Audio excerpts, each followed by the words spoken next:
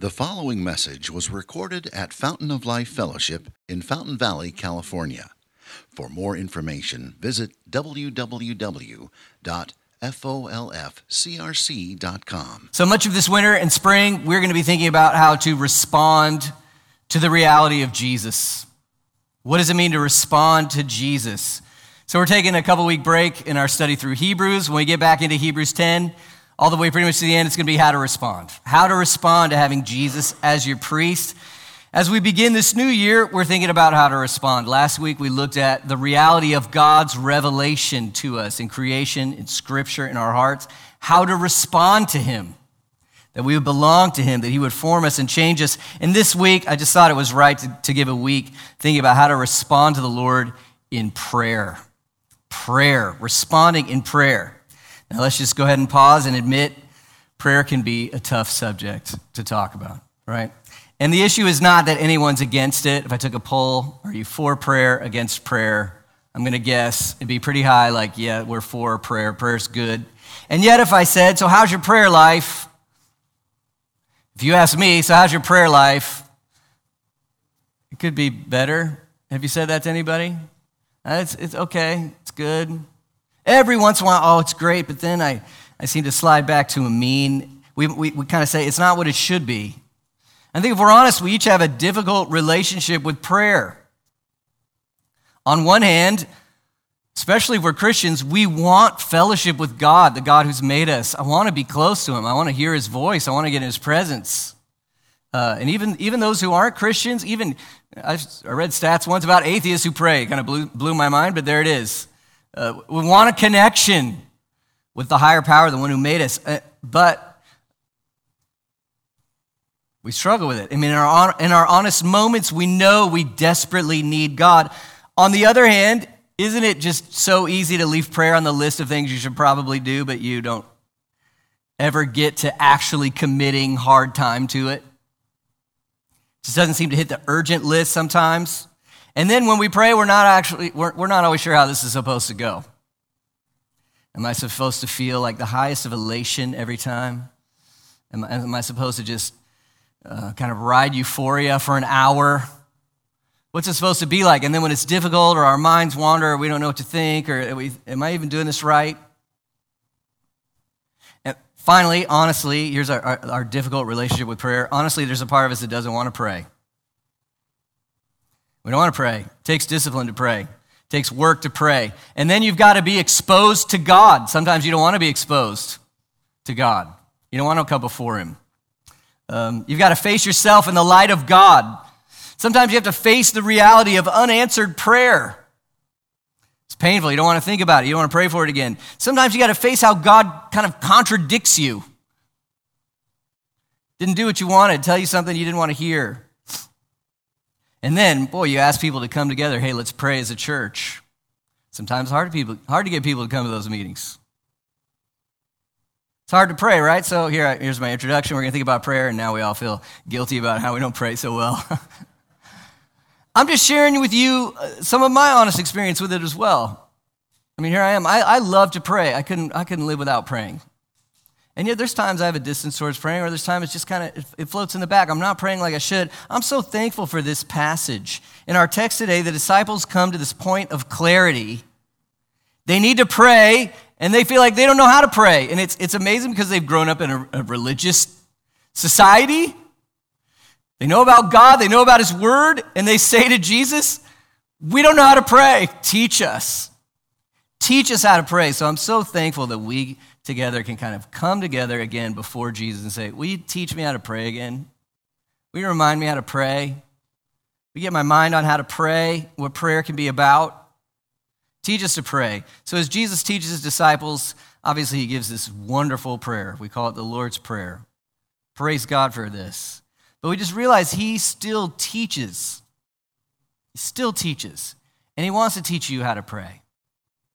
He wants to reteach you how to pray. He wants to remind you how to pray. He wants to invite you to pray again and restore that sense of meaning and joy and honor in the reality that you can pray and the Lord will hear you.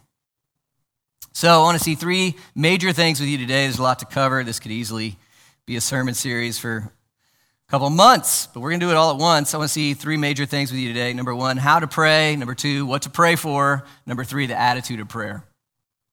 Number one, how to pray. Number two, what to pray for. Number three, an attitude of prayer. Number one, how to pray. You see it at the beginning of this chapter. Lord, teach us. Lord, teach us. And that's how you pray. You pray with a submissive trust in Jesus Christ. That's how this starts. You pray with a submissive trust in Jesus Christ. These were religious people in a religious context. They don't know how to pray. They need Jesus. They need him to teach them. And we're just reminded. We need to acknowledge we don't make our own way. We don't self-invent this. We need the leader, a teacher, a helper, and his name is Jesus, and he leads us into prayer. There's so many ways he does this. So having a submissive trust in Jesus for prayer, you see him as the ultimate example of prayer. The ultimate example. Did you know, Luke 5:16 would tell you this, Jesus would withdraw off into desolate places and pray. We learned something about that, don't we? Listen, is there a kind of prayer where it's like all day long you say little prayers to the Lord? That's good, right? Pray without ceasing. That's good. But sometimes that idea keeps us from ever saying, I'm going to go somewhere and I'm going to pray and only pray. We learned something from Jesus here, don't we? He would withdraw. You think Jesus was a busy man? Think he had a lot on his task list? Save the world. Okay. He's a busy man. Somehow he finds time. Well, let's say it better. No, he makes time. And what does he make time to do? He's going to make time to pray, and he's going to withdraw. He's going to go away. So there's a sacrifice here. He's walking somewhere. You know, he likes to go, I relate with Jesus in this way. He likes to go to the mountains and pray. Sometimes they're hard to get to, but he wants to go somewhere and he wants to pray and be alone with God, and he makes time for it. He's going to pray. Why did he do that? Before he calls his disciples, what does he do? He prays before he hits the cross. What does he do? He prays. Do you think Jesus thought he needed to pray? He obviously knew he needed to pray in his incarnation. He needed to pray. He chiseled time to withdraw and to pray. If Jesus needed to pray, do you think you need to pray? Prayer, J.C. Ryle says, tell me what a man's prayers are, and I will soon tell you the state of his soul. And the first idea of Jesus' example of the one who prays, we see how much he knows he needs to rely on his Father in the power of the Holy Spirit. And to me, when I'm like, prayer, it shows me the state of my heart. I don't really think I need help. I don't think it's really that worth it. I don't think it's as urgent on my task list as, it's, okay, yeah, prayer, okay. And the first we see as we come humbly submitted to Jesus, we see his example. No, we need to pray. It should be one of our most important priorities to set aside time to pray. And I'm saying this, I'm not the best example of doing that myself, but this text reminds me. I hear Jesus saying, come pray. Come pray. Another way we want to have a submissive trust in Jesus is seeing Jesus as our teacher for prayer. So much of this text, it exposes, this prayer exposes who we are, who God is, and what we should want in prayer. And the Lord's Prayer and the priorities it gives, it's not always what comes most natural to my heart when I want to pray. Jesus' first things on his list for what I should pray aren't always the first things on my list when I want to come pray. And so I get tested, right? And so I see also that this prayer, it's a pathway for me to come and pray to the Father, but it's also meant to form me. It's meant to mess with me, right? Last week we looked at God's word, and the Lord wants your heart. He wants you. He wants to form what you love and how you think and how you live, and we see this prayer doing the same thing. adjusting us, correcting us, showing us what we should love more, what we don't love, what we love too much. And so we want to come submitted to Jesus in prayer, saying, help me love what you want me to love. And that's what so much of this prayer is. Help me see you the way I'm supposed to see you. Help me to see myself the way I'm supposed to see myself. Form me as I pray. Teach me, even as I pray, the principles of the Lord's Prayer. So we submit, we've come with a humble submission to Jesus as our example for prayer, our teacher for prayer. Also, we come to Jesus as our foundation for prayer. And Christian, you may have forgotten, this is one of, as Habib said earlier, this is one of the greatest privileges you have as a Christian. Listen to what Jesus says. He said to them, when you pray, say, and what's the first word in Luke 11 verse 2? What's the first word of our prayer? When you pray, say, Father. Father. First word. When you pray, say, Father. You know, some say, well, God is everyone's father. Well, okay, there's a way in the Bible in the sense that God has created everyone, sustains all life. Okay, there's a sense. But no, that's not what this is saying. There is certainly a way he is not everyone's father. We're reminded of what the Bible says about us. Ephesians 2:3 is one example. Here's Paul talking about himself. He's talking about the Christians. He's talking about me. He's talking about you. We all once lived in the passions of our flesh, carrying out the desires of the body and the mind, and we're by nature children of, who's your daddy? Without Jesus, okay? Wrath, like the rest of mankind. That's sober, right? I didn't love God. I didn't want him as a picture of our sin.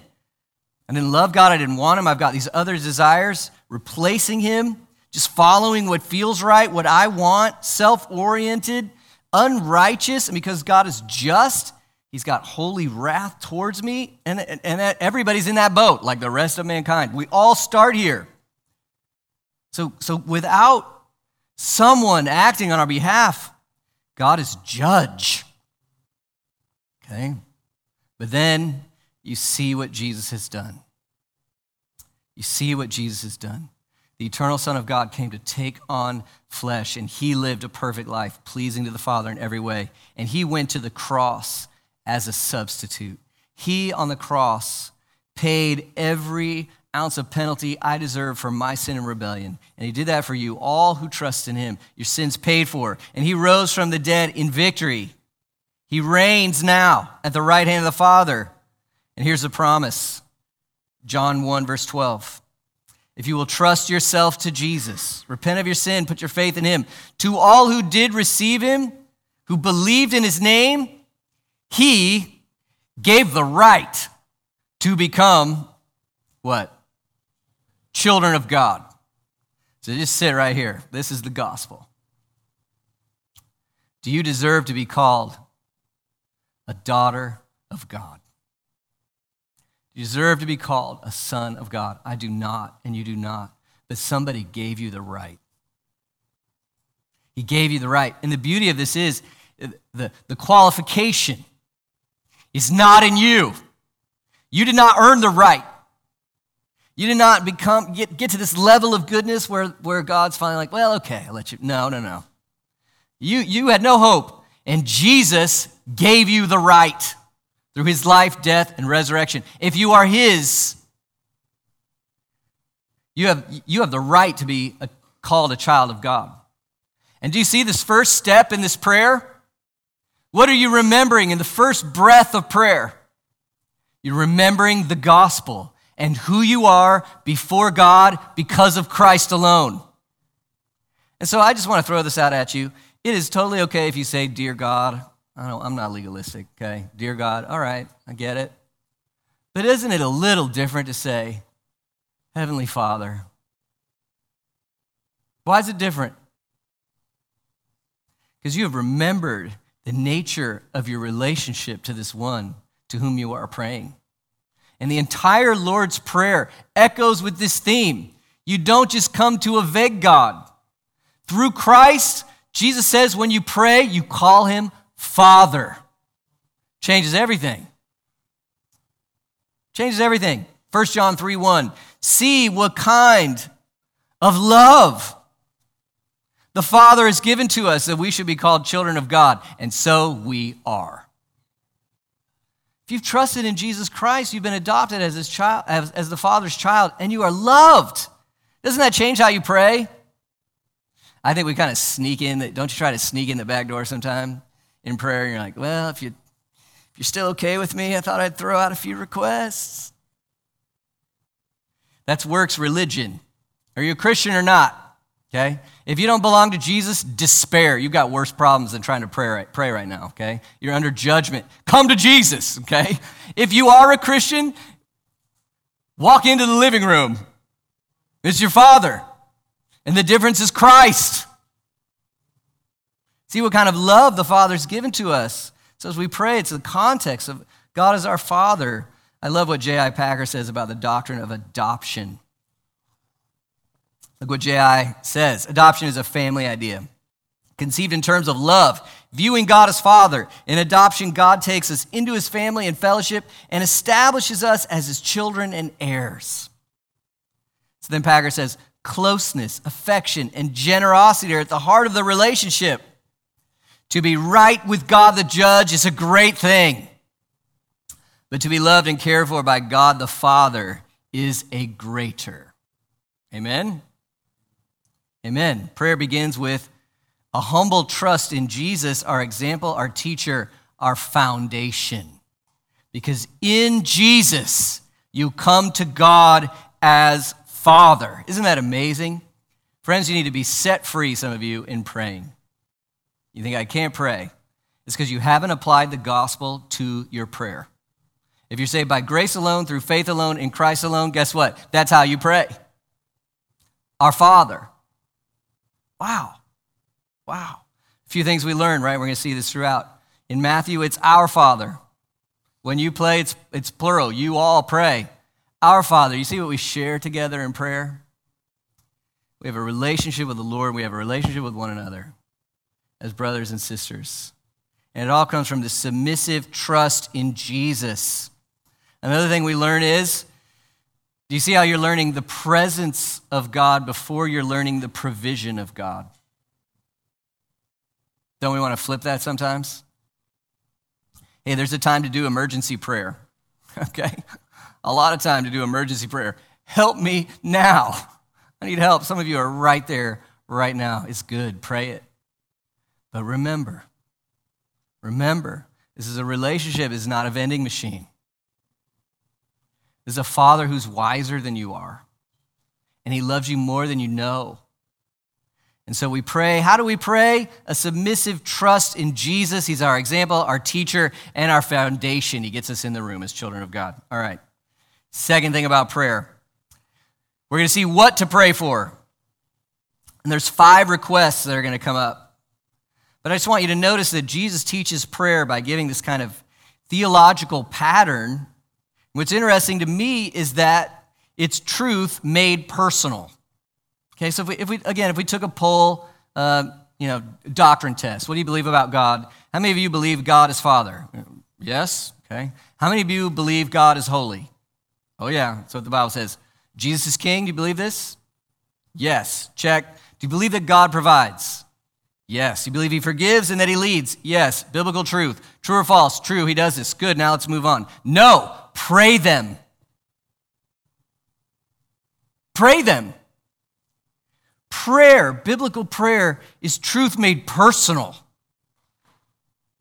I believe God is Father. I have this doctrine. You're my Father, and I want to be with you. That's different. I believe God is holy. Show me your holiness. That's different. It's truth made personal.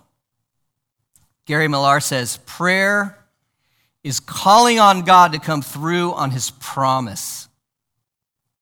God has spoken in the word, and prayer is, let me see it, let me feel it, let me watch it, let me know it. And this is so important. Jesus shows us we cannot we cannot separate biblical truth from personal prayer. If you separate truth from prayer, you're going to be lopsided, okay? On one hand, some of us are theologically oriented. That's probably me. Do you love, so we know what the Bible says, our propositions about God from the Bible. We love these things, we believe these things. But do you love the God of the theology? I mean, you know it really so you can know him, who he is. And it's easy, isn't it, to love facts and never pray to the one the facts display to you? Do you love him? On the other hand, if you separate prayer from truth, what are you looking for? Feelings, visions, a leaning, a leading? Without biblical truth, prayer just becomes this, I don't want to go there. It's chaotic. It's baseless. Who am I praying to? How do I do this? No, pray the word. Pray the word. Full minds with God's truth. Hearts knowing and loving the living God. Isn't that what the Lord's Prayer is? Doctrine come to life. I'm praying the truth. I want to see it, know it, taste it, watch it, do it. So then Jesus says, when you pray, 5 core requests. Show us, rule us, provide for us, forgive us, lead us. Again, each one of these could easily be an entire message, so we're going to go shorter than we might like on these things. But the first one, show us. Verse 2, when he said to them, when you pray, say, Father, here's the first request, hallowed be your name. Let's unpack this a little bit. What is God's name? It's not something he keeps in a drawer, right? It's not separate from him. It's a revelation of who he is and what he's like and what he loves and what he's doing. It's his character. It's his person, his name. So now we're praying, Father, hallowed be your name. So, Lord, your reputation, how we know you, how people know you, your name, describing who you are, may it be hallowed, or may it be holy would be another way to say it. So this sounds a little strange the first time you say it. Holy be your name. So are you praying that God will one day become holy? We're rooting for you, God, You can make it. No, it's absolutely blasphemous.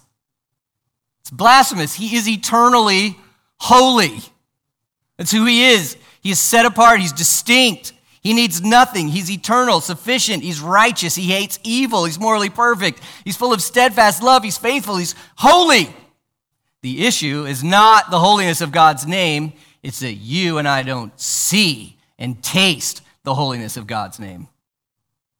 That's why the first prayer is, show us. Show me who you are, God. Let me really taste who you are. Show me how holy you are. Let my heart see you as holy and fear you and love you and honor you. I want your name to be seen as holy. And then the collective aspect of this prayer.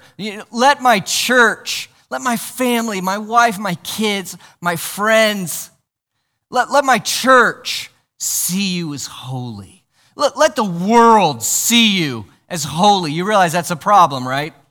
The world doesn't see him for who he is. They don't see him. Hallowed be your name. Be seen. Be valued. Be loved. Oh, you start praying like that, and now just the whole culture and environment of your prayer just changed, didn't it? Because it became God-centered and God-heavy and God-drenched, and you're now, I'm talking to a holy God. Wow, it's amazing I can be here at all. And this is the one who's listening to me. Oh, it's going to change how you pray. You came in like, Lord, I really need all this stuff. God's holy. You're like, I kind of need that in a way different than I thought at first. First prayer, let us see, lift our eyes. Lift our eyes when we pray to show us that God is the hero and the focus of the story and not me, not you. He is. Hallowed be your name. Show us. Second prayer, when you pray, say, rule us. Rule us. And I'm getting that from the phrase, your kingdom come. Rule us. Be king. So we remember that our God reigns and Jesus is his king. Read Psalm 2. He shall reign forever and ever. Read Revelation. He shall reign forever and ever. He reigns over the nations now. He's enthroned now. I know we don't see it explicitly. Hebrews mentions this, doesn't it? We saw it. We don't see everything subjected to his feet right now. There's so much rebellion. There's so much chaos. But the kingdom is growing. And one day Jesus will return, and we will see it. We will see it. And so now that you've come to God as your Father through Christ, and you've seen more of who he is as holy, now what do you want? Let the kingdom come now. I want Jesus to be in charge now of everything. And it's easy to look outside first. I challenge you to look inside first. That's the core way the kingdom grows. Changing hearts. What did Jesus say to Nicodemus? You want to see the kingdom? You must be born again. You must have a heart surgery of new desires, new wants, where Jesus is your king. Remember what we read in Psalm 19? I'll just reference it real quick. Let the words of my mouth and meditation of my heart be acceptable in your sight, O Lord. Who does he want to be king? Over the way he feels about life, over what he says. Be king over me. And you'll find you have work to do, don't you? Is there any foreign lands for the kingdom to conquer in your mind and heart? I dare say there is. Let your kingdom come. But of course, it's more than that. Let your kingdom grow in this world. Let it grow in this world. You're praying for conversions. You want to see the gospel go to the nations. You want missionaries to thrive. You want churches planted. You want opportunities to share the gospel in your own life. Don't you start thinking about friends and family now? Let your kingdom come and let it come to them and them. And then you're thinking, and use me in that. I'm afraid I don't know how to do this. I give up. I'm self-righteous. I'm angry. Use me in this to share the gospel. Let your kingdom grow. And then you're praying. Aren't you starting to pray for your city, your neighborhood, your state, your country? You start to lament and grieve all the ways we don't see the kingdom come. Corruption, unrighteousness, blah, blah, blah, etc. Destruction. You see in our cultural trends, our leaders, our policies, our practices, our values, education, everything, and you start to pray, oh Lord, bring your kingdom here. And you start to think, what does the kingdom look like in this aspect of life? What's it look like for that aspect of life? Let your kingdom come, and then maybe you start to think, how can I participate? What could I do? How could I serve somehow in my city? How could I lead somehow? How can I speak for truth? How can I be an example of the picture of Christ and let people see his kingdom in me, in us? Let your kingdom come, Lord. Boy, it's just you could pray this all week long. And so you just scratch the surface, right? Lord, let your kingdom come. Let your kingdom come. We got to pray this. We're praying it for ourselves. We're praying it for our world, our community, and we're also praying it for Jesus' return. How does Revelation end? The last book in the Bible ends with a prayer. Come, Lord Jesus. Paul in his last letter says, I fought the fight to finish the race. I'm ready because Jesus is going to come for all those who've longed for his appearing. Do you long for the return of Jesus? That's a prayer request right there, because some days you have to say, you know what, Lord, I'm kind of longing for lots of other things and not that. Do you see how this prayer begins to form you? Lord, set my heart on Jesus' return. Set my heart there. Let your kingdom come. All right, how do you pray? Submissive trust in Jesus. He brings you in as a child of God. Then we begin these requests. Show us your holiness. Rule us, let your kingdom come. And now we get to provision. Give us this day our daily bread. Isn't that interesting? Provision came forth. It came after delighting in God's presence. It came after praying for God's purposes. Now it's provision. Do you think that's important? Now again, if you're coming to the Lord in prayer and you've got an emergency need and your heart's exploding, go ahead and pour out your heart. Ask for what you need. It's okay. It's good. There are psalms like that. But look at this these principles for prayer, after you've set your heart on God's presence with you as his Father through Christ, and now you've prayed his purposes, it just changes the framework, doesn't it? The atmosphere of prayer, and now you pray for provision. Give us this day our daily bread. You think this is about food? Sure, it's about food, okay? The people of Jesus' day, lots of people in the world, they'd like to eat today.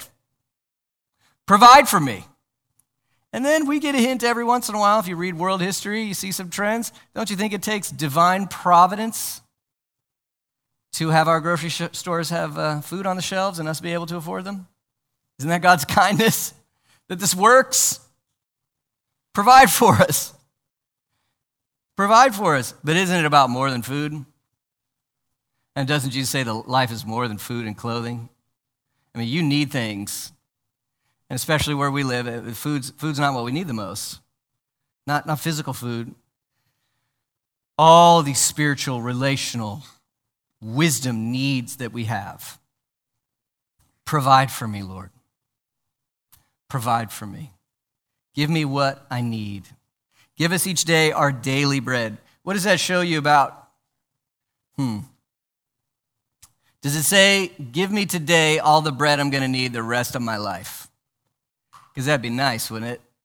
You wouldn't have to worry. In fact, you wouldn't even have to trust anymore. Oh, that's why he does it that way. Give me what I need today. Give me what I need today. So you see this reliance on the Lord. I mean, if you look at your day sometimes, this is why you should get up and read your Bible and pray before your day and look at what you need. Do you need him to do that project well at work? Do you need him to be kind and loving to the person you cannot stand? Do you need him for endurance to keep going when you're tired? Do you need him to help kick off all these excuses of self-pity that won't let you work for his kingdom? Give me what I need. And he does. And then in the midst of this prayer, so many things pop up. Thanksgiving will pop up, won't it? Hasn't God given you what you need and so much more so many times? Thank you. Then generosity will pop up. Because what did you just pray? Your kingdom come. And then you're probably thinking, and I got to do something in that. And give me what I need. And now what's some of the stuff that you need? You need stuff to give to the kingdom. Matthew 6:33, what did Jesus say? Seek first the kingdom of God and his righteousness. All these things will be added to you. I think it was Alistair Begg I heard say, God seems to kind of be saying, you take care of my stuff, I'll take care of your stuff. Sort of, kind of. Emphasize my kingdom, I'll take care of you. So there's a thankfulness, there's a generosity with what God gives us. There's also an honesty. Friends, do you ever feel like something in your heart or in your life is just too small or too trivial or too something for God to care about it so you don't bring it to him in prayer? Just realize when you do that, you diminish the eternal sufficiency of God. See, being too busy, that's a problem God doesn't have because you're too busy because you're weak and you can only do so much, right? Now, I want you to think I'm too busy because that makes me seem important, right? Don't we feel that way sometimes? How are you? Oh, busy. Wow. He's really humming the train. Come on. Being too busy? Because you're weak. God's strong. Is he ever too busy? Is he like, I can't balance all the plates? Never. Which means, what should you do with your need? I love Psalm 62. Psalm 62:8. Trust in him at all times, O people. And what's this next invitation? This is God's word to you. Pour out your heart before him. If you can envision your heart with all its gold and all its sludge and all its concern, and God's right here, your Father, and he's like, come on, go ahead, just give it to me. And you're like, you don't want to see what's in here. I already see it. But you won't love me anymore if you, Jesus already paid for it. Pour it out. All your regret, all your fears, your bad habits, your failures, your weakness, your anxieties, your concerns. It's like, this is how I feel about this, and this is how I feel about that person. This is how I'm wondering about this, and I just don't know. Pour it all out. Pour out your heart before him. God is a refuge for us. It's when you find that God is a refuge for you, you can grow in being a refuge for other people. And you can do that because he provides. So you're thankful, you're generous, you're honest, you're trusting him. You're focusing on mainly today. That doesn't mean don't plan ahead. It doesn't mean don't save. It doesn't mean don't be wise. Of course, there are plenty of places in the Bible that say to do that. But give us this day our daily bread. If he's given you enough for today, thank you, Lord. And tomorrow, what will we pray? Give us this day our daily bread. Do you see the kind of fellowship God wants with you? Imagine you came into the devotional room on Monday morning at 6 a.m., You're like, I'm here to pray, Lord, and I want you to give me everything I need for the entire week. And then Tuesday I can sleep in. Because I already got it, right? And Wednesday I'm good. I'm still rolling on Monday's prayer, man. Thursday I'm good. No, why does he say every day? You see what he wants? Everyday fellowship. Every moment leaning on him. Show us, rule us, provide for us, forgive us. Forgive us our sins, for we ourselves forgive everyone indebted to us. It's a huge emphasis in how Jesus tells you to pray, isn't it? Did you hear those strong words that you said at the end of the Matthew prayer? And forgive us like we forgive others, because if we don't forgive others, we're not forgiven by you. Did you hear that? It's emphasized in Luke as well. How much of your urgent prayer list is, I better forgive these people? Lord, show me the grudges in my heart. Show me what's lurking in there from this person and that occasion. Now, just the idea of forgiveness deserves some time. It doesn't mean when you forgive somebody else that you're saying what they did wasn't raunchy or evil or wicked. That's not what you're saying.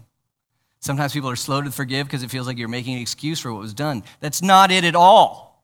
It's not it at all. You're looking to the gospel, okay? Did God make any excuses for what you've done when he forgave you of all your sins? No, he poured out full wrath on Jesus.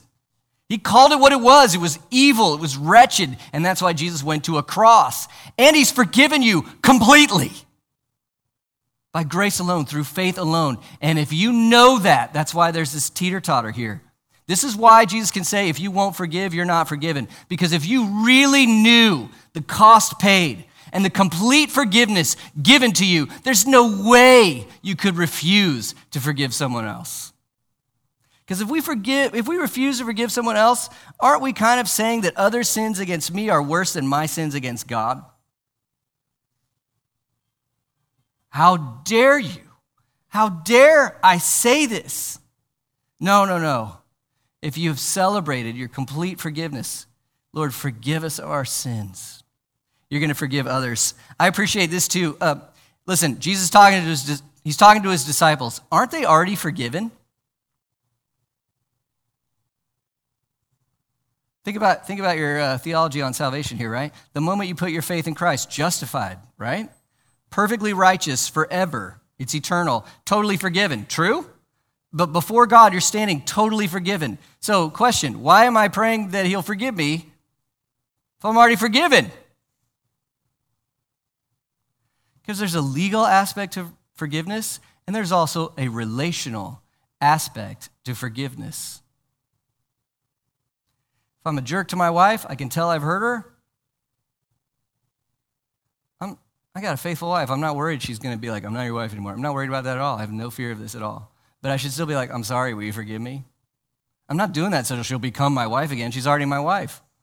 I'm doing it because I want to enjoy fellowship again. I want to be close again. Isn't there an aspect of this with your relationship with God? Look what he wants you to pray every day. Lord, I sinned against you and I'm sorry. And then name it explicitly. Because it's a distance in fellowship, right? You didn't lose your salvation and gain your... No. You're saved. Once saved, always saved. But there's a fellowship aspect. Lord, I sinned against you. I'm sorry. Will you please forgive me? Will you please forgive me? And he will, and he does. And you remember the gospel. And then you think, Lord, show me Show me who I'm bitter towards. I'm angry at them. They said this. They emailed this. Friends, I dare you to ask God to show you who you're still mad at like 8 years later because they came across wrong. They said it wrong. They didn't treat your kid in the right way. They did something, and you're still like, well, that person, that's because they, You got anybody like that? Come on. Can you believe they? And you feel righteous and like holding this in your pocket. It's like you deserve to be mad at them for what they did. We deny the gospel when we do that. So the only way you're doing this mess, because I know it's hard, right? And some of the things some people have done to us were beyond words, wicked. I'm not saying you become best friends with them. But you got to forgive, right? Somebody once said unforgiveness is like hoping somebody else dies and then drinking the rat poison. You heard that one? It doesn't serve you to not forgive. It doesn't help you to not forgive. You can't grow if you won't forgive. Forgive. Forgive because Christ has forgiven you. And the only way you can really do that is if you pray for it. Do you have the muscle strength to just forgive when you're really hurt? I don't. Pray for it. God, help me to forgive them as you have forgiven me. And then just decide it. I forgive them, Lord. I let it go. I forgive them. Last request, lead us. Lead us. Lead us not into temptation. Well, what does this mean? It's knowing that as you go about your day, you're going to have every chance to sin, that you still have a flesh aspect in your heart, you like sin, that you have a spiritual enemy who wants to draw you to sin, and you know that war's coming every day, and you're praying, like Psalm 23, lead me in paths of righteousness for your name's sake. God, come near me and help me not to sin. Help me not to walk into places that just suck me right into sin. Protect me, hold me, keep me, lead me not into temptation. Help me not to deny you, to turn from you. Help me to still see that you're holy and want your kingdom to come. You know, it's interesting. That night before Jesus was arrested, he took his disciples to a garden, right? And what did he do? What did he tell them to do? Pray. And what was he doing? Praying. And who among them actually prayed that evening? At least for very long, right? Jesus prayed. His disciples fell asleep. You know, when Jesus told them to pray, he said, rise and pray that you may not fall into temptation. They fell asleep. And when he prayed, he sweat drops of blood. In the end, he said, your will be done. And when the moment of trial came, who stayed and who ran? The one who stayed was the one who prayed. Pray that you will not fall into temptation. And pray for one another. Have you seen the community aspect in all this? It's our Father. It's our passions. It's our needs together. It's our relationships. It's our holiness. Pray for one another. Pray together these principles. Another quote from J.C. Ryle said, he loves me best who loves me in his prayers. He loves me best who loves me in his prayers. So we've seen how to pray, submissive trust in Jesus, what to pray. Show us, rule us, provide for us, forgive us, lead us. Finally, the attitude of prayer. In verses 5-8, Jesus tells an amazing story. It would have had serious traction in the first century. These are not rich people. They usually live in one-room houses. I've seen them when I get to travel, right? One-room houses, and there are like 7 kids in there, probably a pet or something. And then if you have any children, young children, you know it's a miracle of God to finally get everyone asleep.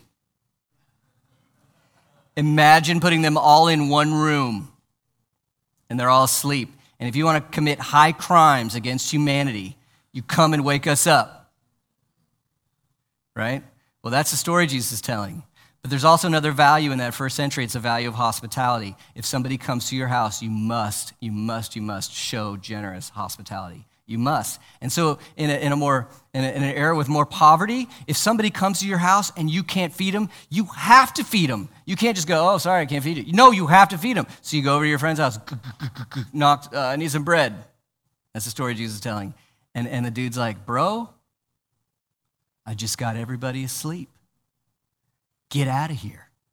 Leave me alone. Go away. I don't care about your hospitality problem. My toddlers are sleeping. Right? Y'all know. I need the bread. I need the bread. And then in the Jesus story, he says, verse 8, I tell you, though he will not get up and give him anything because he's his friend, because of his impudence, he will rise and give him whatever he needs. Fine.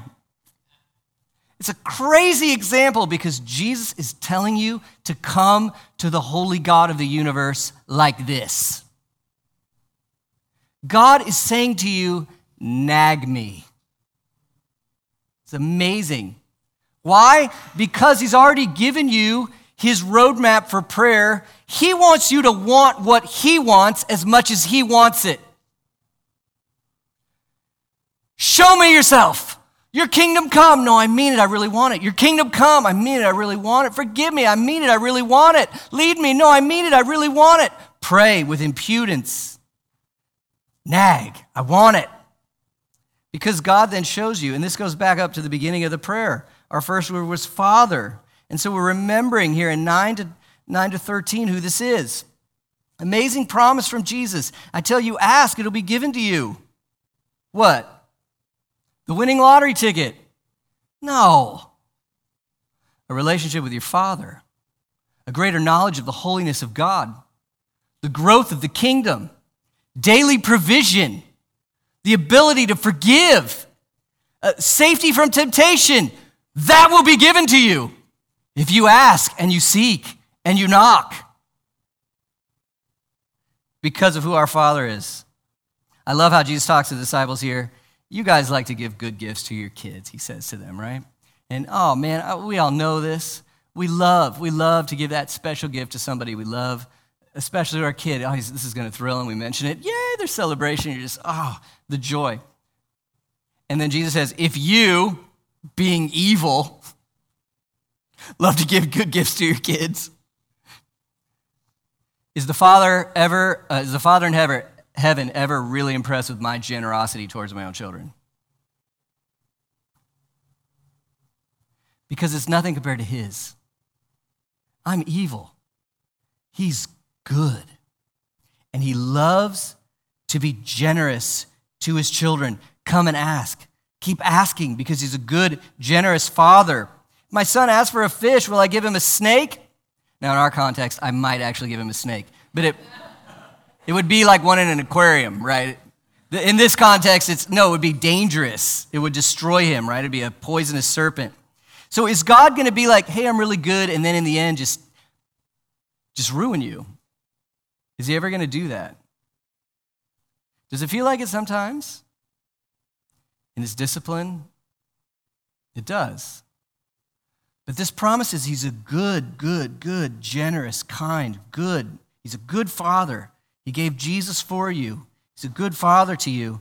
Verse 13, if you then who are evil know how to give good gifts to your children, how much more will the heavenly Father give? And here it is, the Holy Spirit to those who ask for him.